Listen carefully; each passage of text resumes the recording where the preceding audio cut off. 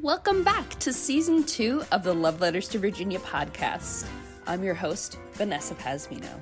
Thanks for listening.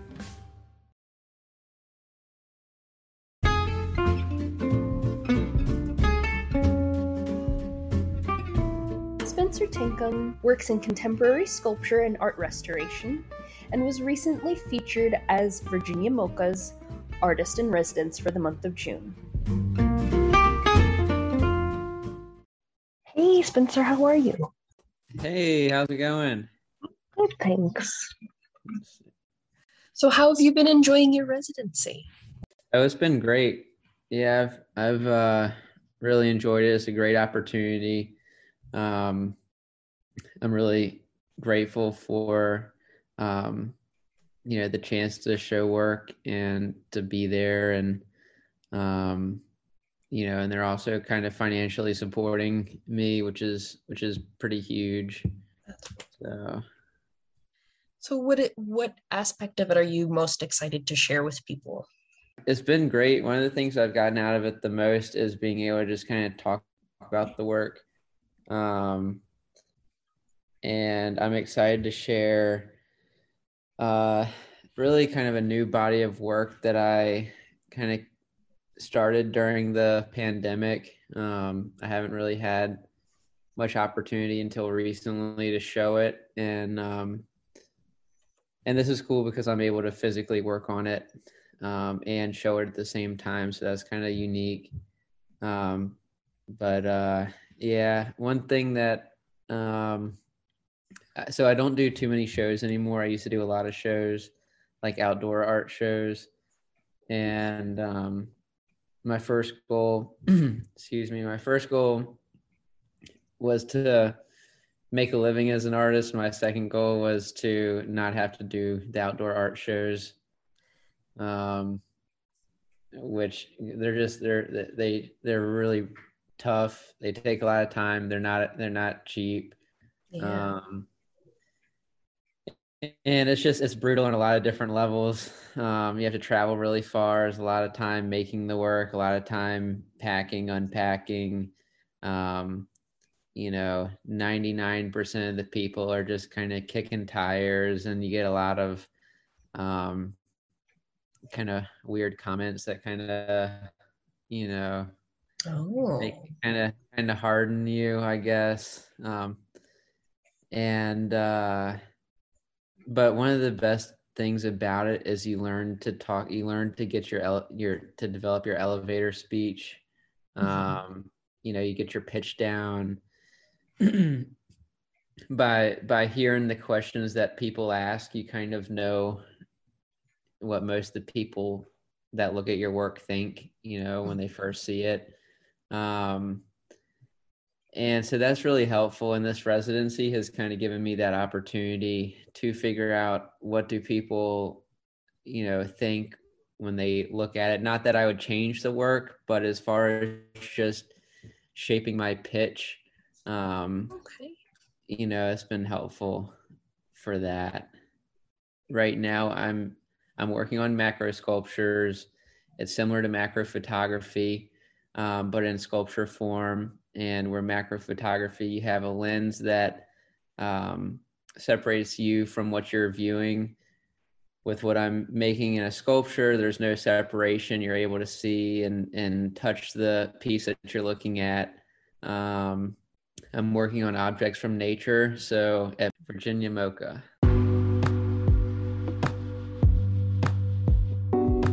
I'm creating macro feathers.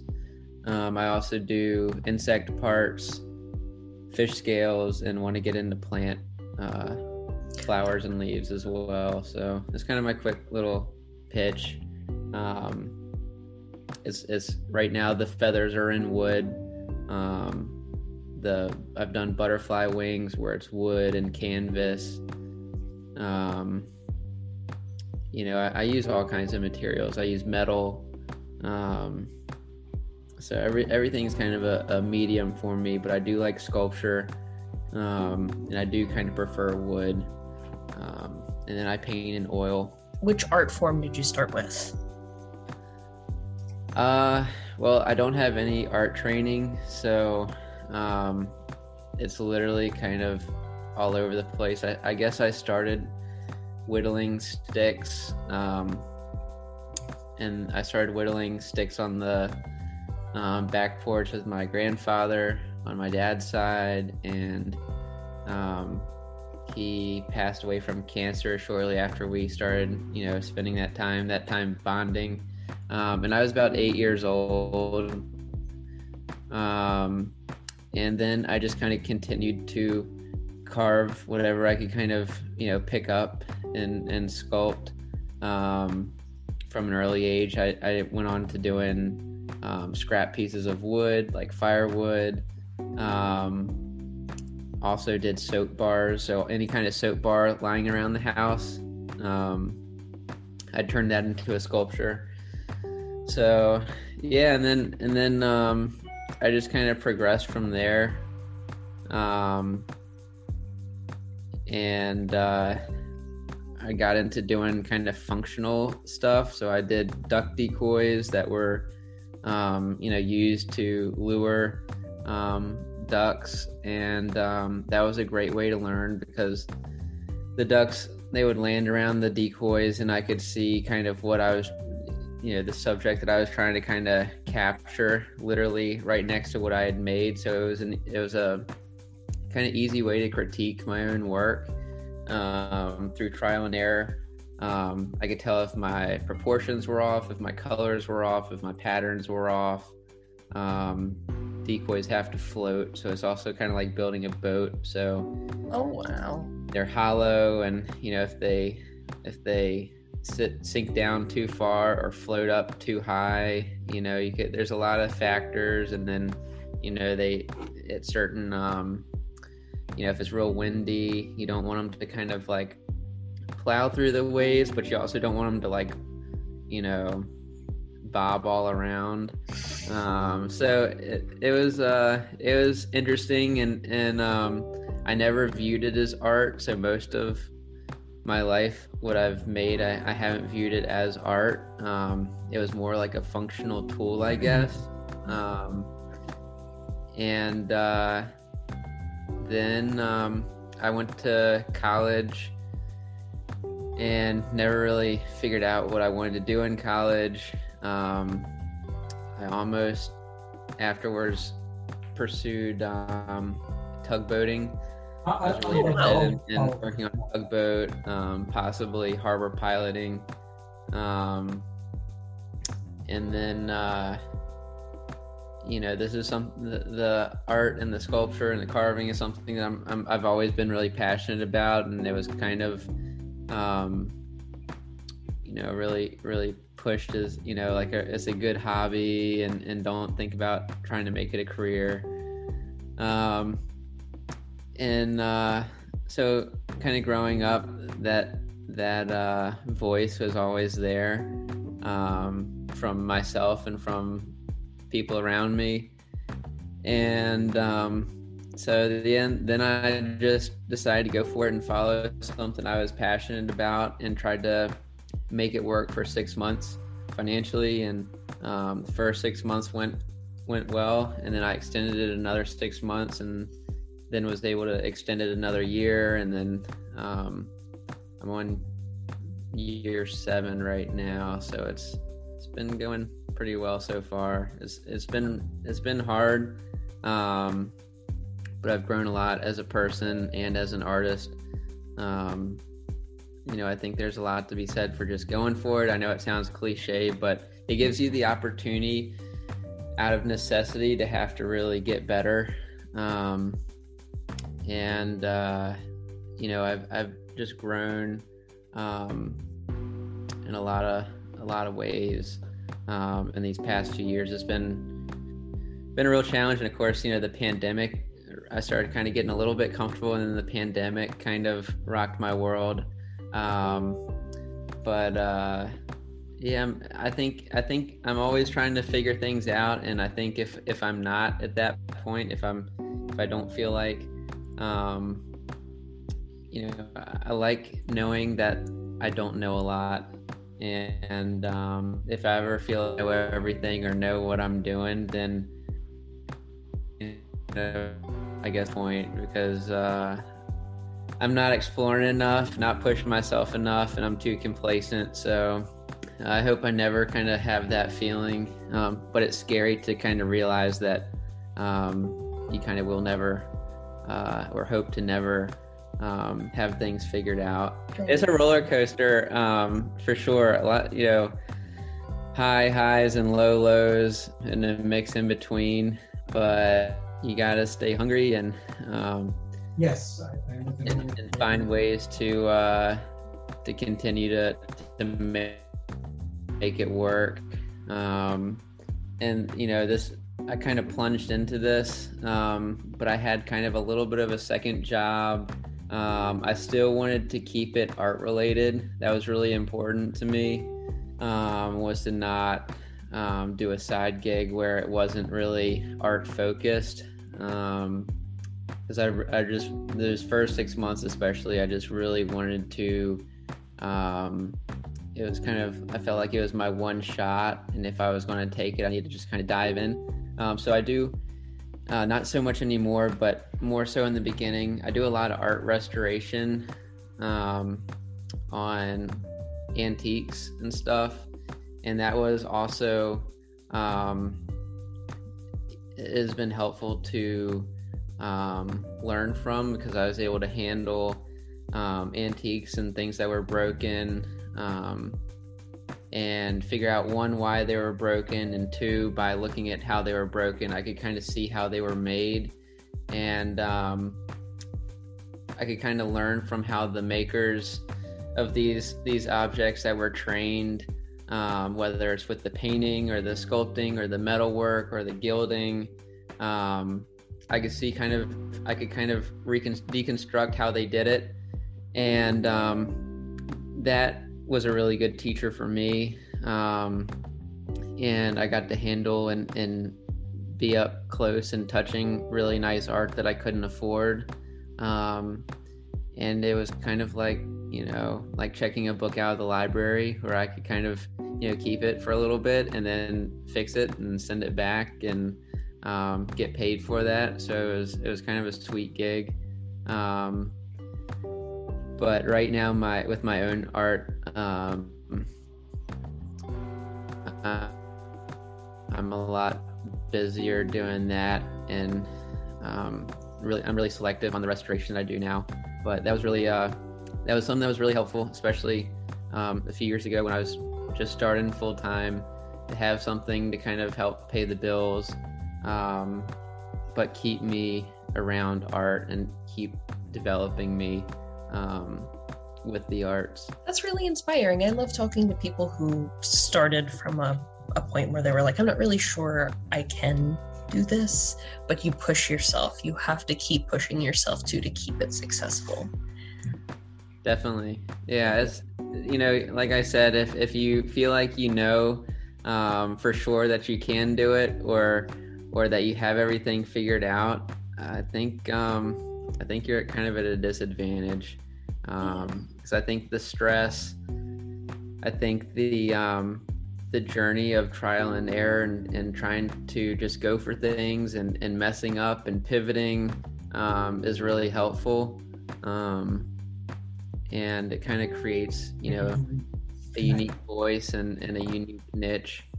I ask everyone the same question. Is there any distinctive factor about Virginia locals? I guess, so I'm from Norfolk, and for what it's worth, I think Virginia Beach people dress a little bit more like tourists than Norfolk people do. So it's a little bit harder for me to kind of,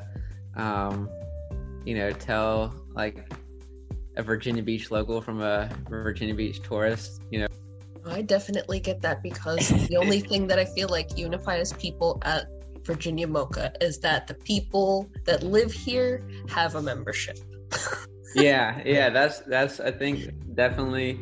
I think I have memberships to museums that are, that I maybe go to once a year or once every few years at different parts of the country. And I think even if you're not a local, it's important to support museums. because they just have awesome, like, engage. The good ones have great ways to engage you, and hopefully, you know, people will support that even if they're not close. So I lived in Texas for a while, and my wife is from Chicago, and we always joke that the easiest way to tell if somebody is from Hampton Roads, besides how they pronounce Norfolk, is if you want to meet up somewhere and it's like 20 or 30 or 40 minutes away, kind of the hesitation from, you know, locals to want to, you know, drive that distance and meet up is a big big giveaway for, I think, a local. You know, Texas people will drive like an hour and a half to go to dinner, like each way. And Chicago people, like her dad used to drive, I think, like 3 hours each way just to go to work. Oh my gosh. And here in Hampton Roads, like, if it's over, and even me, if it's over like 15 minutes, I really I either try to group everything together on one day, or I kind of find ways to not have to go. So I'm glad it's not just me. Not so much with like getting together with friends. I do stretch it for that, but as far as like you know, like I don't know, going to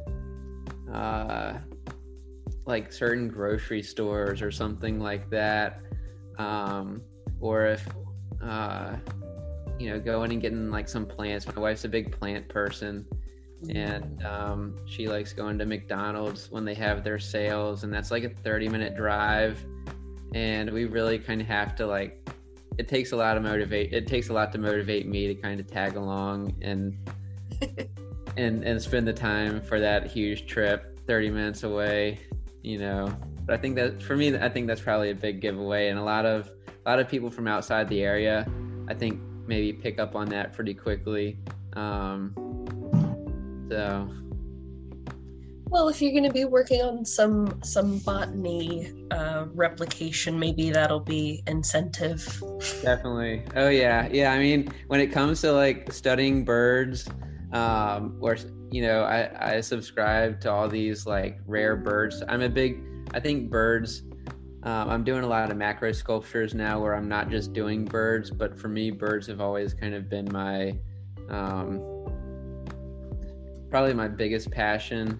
And whenever there's like a rare bird, especially like after a storm that's kind of blown in, I get these emails where it's like, so-and-so, you know, spotted this bird, and it doesn't matter if it's an hour and a half, whatever. I'm going to try to check it out. So that's awesome. Yeah. Well, that's good to know. I love birds too. It's silly, I call them sky glitter. That's awesome. I've never heard that, but I love it. I might start using that. You taught yourself how to paint? Yeah, I've taught myself how to paint. That's amazing. I started with acrylic and then moved to oil. One, because I realized, you know, different people will say different things, but I think from what I've seen in a course coming with kind of a little bit of an antique, you know, and a restoration background, the oils seem to be more collectible. And then, you know, not that that's a fact, but it was just something that kind of influenced me early on. And even though I don't really have too much of an opinion one way or another, you know, it's one of the reasons why I kind of switched. And then working with doing restoration, so restoration is different than conservation. Restoration, you're putting stuff that's not reversible on the piece. Conservation, you're using paints and methods that could always be reversed. So for restoration, I was working with pieces that were painted in oil. It's not reversible what I'm doing. I wanted to be able to apply oil, you know, to blend things out and chemically, I could crackle it and create the patina to kind of match. I could figure out kind of what types of heavy metals were in different paints and try to kind of get it close to that. The biggest challenge is trying to figure out in 70 years or 100 years or whatever, as the oil mellows and ages, how can you get the stuff that you applied this year to kind of age at the same rate as something that had been applied 100 or 150 or whatever years ago. So hopefully people, hopefully I did a good job, and hopefully nobody will, track me down at that point. But I probably won't be around anyway. Yeah, conservation you can reverse. And I used to mix most of my oils from pigment form, where I take raw pigment powder. I still do that a fair amount, but not 100%. I do use some artist oils now. And then I like oil paints because they take a little bit longer to dry, and it gives me a lot of time to blend and to come back and tweak things in my own work. So most of my stuff, it dries in about 12 hours. So I can get it where it's pretty dry. If I paint in the morning, it'll be dry in the evening, or dry, by the next morning. And I'm working on a bunch of different pieces at once, so I could always jump around. I think that's important. If one piece gets too frustrating, always have something else to jump on so that you don't overwork a particular piece. And but it's just, oils is kind of how I roll right now. I've gotten really comfortable with it. I like how it works. I like the slower drying times. I'm not really aging my finishes on my own work. I used to do that for a period where I was making pieces and aging the material and aging the paint. And then I had some of my original works being passed off as original, antique pieces for a lot of money. And that really kind of rubbed me the wrong way, and kind of, made me shift away from that and away from having too much influence from older pieces. So it's I think, for better or for worse, it's all part of the journey. And like I said, there have been a lot of unexpected highs and lows, but I try to learn from each, and always trying to make better work. And I'm really, grateful for any opportunity to share it or show it. And I also think the process of art is really cool, and I'm grateful for social media, one for helping me sell more and get my work out, but I also love seeing the process of other people's work. I think there's a real art in just the process. With smartphones and with social media, originally it kind of seemed like everybody was becoming a professional photographer, and now everybody seems like they're trying to become a professional videographer. And I don't think professional is a relative term, but it's great to see just kind of higher quality videos and pictures of processes, and I just think that that's really interesting. I try not to be on social media too much. I do think that that's a really kind of like a double-edged sword, but yeah, I'm an artist. I'm also, I like to collect art. I like to create art. I love to see what other people are making, see other people's process. I'm just trying to be as much, a part of it as I can. What's the most frequently asked question that people have for you? Well, I don't have any finished pieces.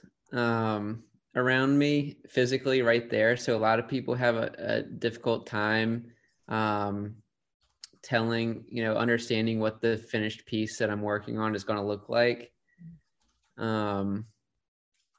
At art shows I've done in the past, outdoors, a lot of people ask if it's ceramic or metal or bronze or something. People, probably asking what the material is one of the biggest questions, and that was surprising to me, is things that I think are super self-evident, such as looking at something where you could see wood grain and stuff like that.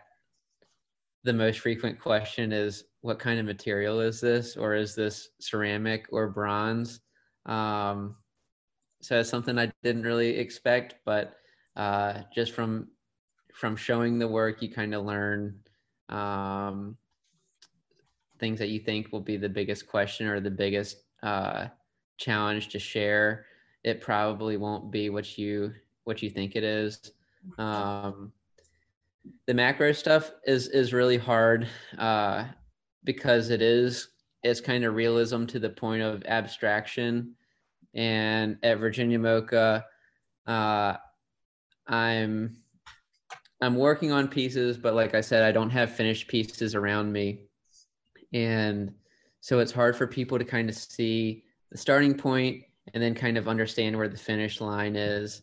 And even kind of in sharing the process of it, when I was working on my first series of macro sculptures, for like months, a lot of people had no clue what I was doing. They're like, are these things? I like them round because it kind of reminds me of looking through like a microscope. But I've done them in other shapes too. And I think just depending on the pattern, you kind of figure out which shape works best for like such a butterfly wing or a bird or whatever you're doing, whatever the pattern is. I think you kind of figure out your cropping shape from the pattern. But yeah, so a lot of these round pieces, people were wondering if I was making tabletops. And some people think they're all like all the feathers are palm frond leaves that I'm carving. So yeah, it's always interesting to kind of figure out what the most common question and opinion and perspective is. And I think the only way to do that is just to kind of, be out there in the masses and throw the art out there into the masses where you can kind of have that experience. Of course, it's been really difficult during the pandemic because there haven't been those kinds of opportunities. I traveled a lot less and I spent a lot more time in the studio, a lot more time creating, a lot more time thinking, and I really kind of slowed down. And because of that, I made this kind of new body of work. So I'm grateful for that. Even though my wife's was a COVID nurse and it was like a really challenging time. I'm grateful for just kind of a little bit of just having the time to create and almost kind of have a residency like in my own studio where it's just really focused, really productive. I'm learning a lot, traveling less, planning less shows. I'm so excited for you. Thank you. Yeah. The piece that I love from you the most that I've seen so far is the alligator and the bird. Hit the deck. And it's made of recycled skateboards. Yeah. I think like as far as Hampton Roads, there's a huge skate culture, and Virginia Beach, you have the surf culture as well. So yeah, skateboards have these beautiful colored layers in them, and when you kind of glue them up and shape them, it's kind of like slicing an onion where the colored layers turn into these crazy bands. And for a while I was using that in my work a lot, and right now I'm kind of focusing more on the macro sculptures. But yeah, I've got a bunch of just thrashed, broken skateboards that I'm still kind of waiting to do something with. So I never really abandoned any style or phase completely, but I do kind of focus on certain things more than others, and right now I'm kind of focused on the macro stuff. It's always great to revisit, Yeah, and I think by jumping around, I'm doing different processes, using different techniques and learning a lot. And hopefully, when I do circle back, I'm more skilled and have a better technical and creative skill set to kind of do something even different and kind of push the envelope a little bit farther. I do love Norfolk. I do love Virginia Beach, Hampton Roads, Virginia. I think living in a different part of the country, you kind of figure out what you take for granted when you leave this area. So it's great to be back. It was weird moving back because most of my friends, were gone by the time that I moved back. So it's kind of like, being a foreigner to my own hometown again. But that's been great. It's kind of helped me refocus and focus on my art and have fewer distractions. I'm grateful for everything. Yeah. I lived in Texas for like 5 years, and then I really started missing weird things. Like I didn't realize how much I loved to fish. I mean, I knew I loved to fish a lot, but I didn't realize how much happiness I got from fishing or being around the water or, just kind of, the temperature, the weather. I think about stuff like that, and I don't know. I feel like that's a kind of a unique perspective, but that only like people who grew up in Virginia have. Mm-hmm. Yeah. Well, thank you again. I really appreciate you taking the time to do this with me. Yeah, today. Thanks for interviewing me, and I'm really excited and honored to be a part of this podcast, and it's been awesome seeing you at Virginia MoCA. Yeah, have a good night. All right, you too. Take care. Thanks. Bye.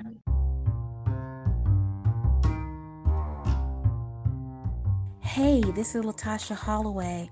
I plan to be the future mayor of Virginia Beach, but when the time comes, I will need your support. As a veteran of the healthcare field, I understand something about empathy. We must have empathy and compassion in order to improve Virginia Beach.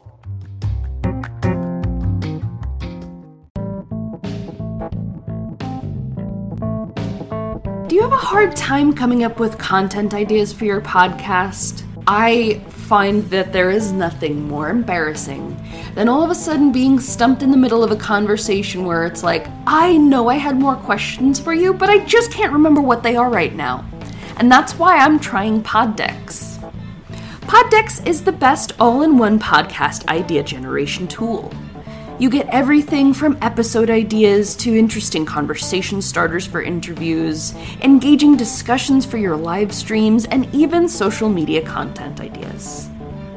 With this tool, you don't have to spend weeks trying to come up with content for an episode or unique questions for your guests. Just shuffle the cards and pick one at random, hit the record button, and get started. Now you can make better content, have more fun while you're at it, and get your viral moment, all with Poddex. Head over to poddex.com and use code C4C.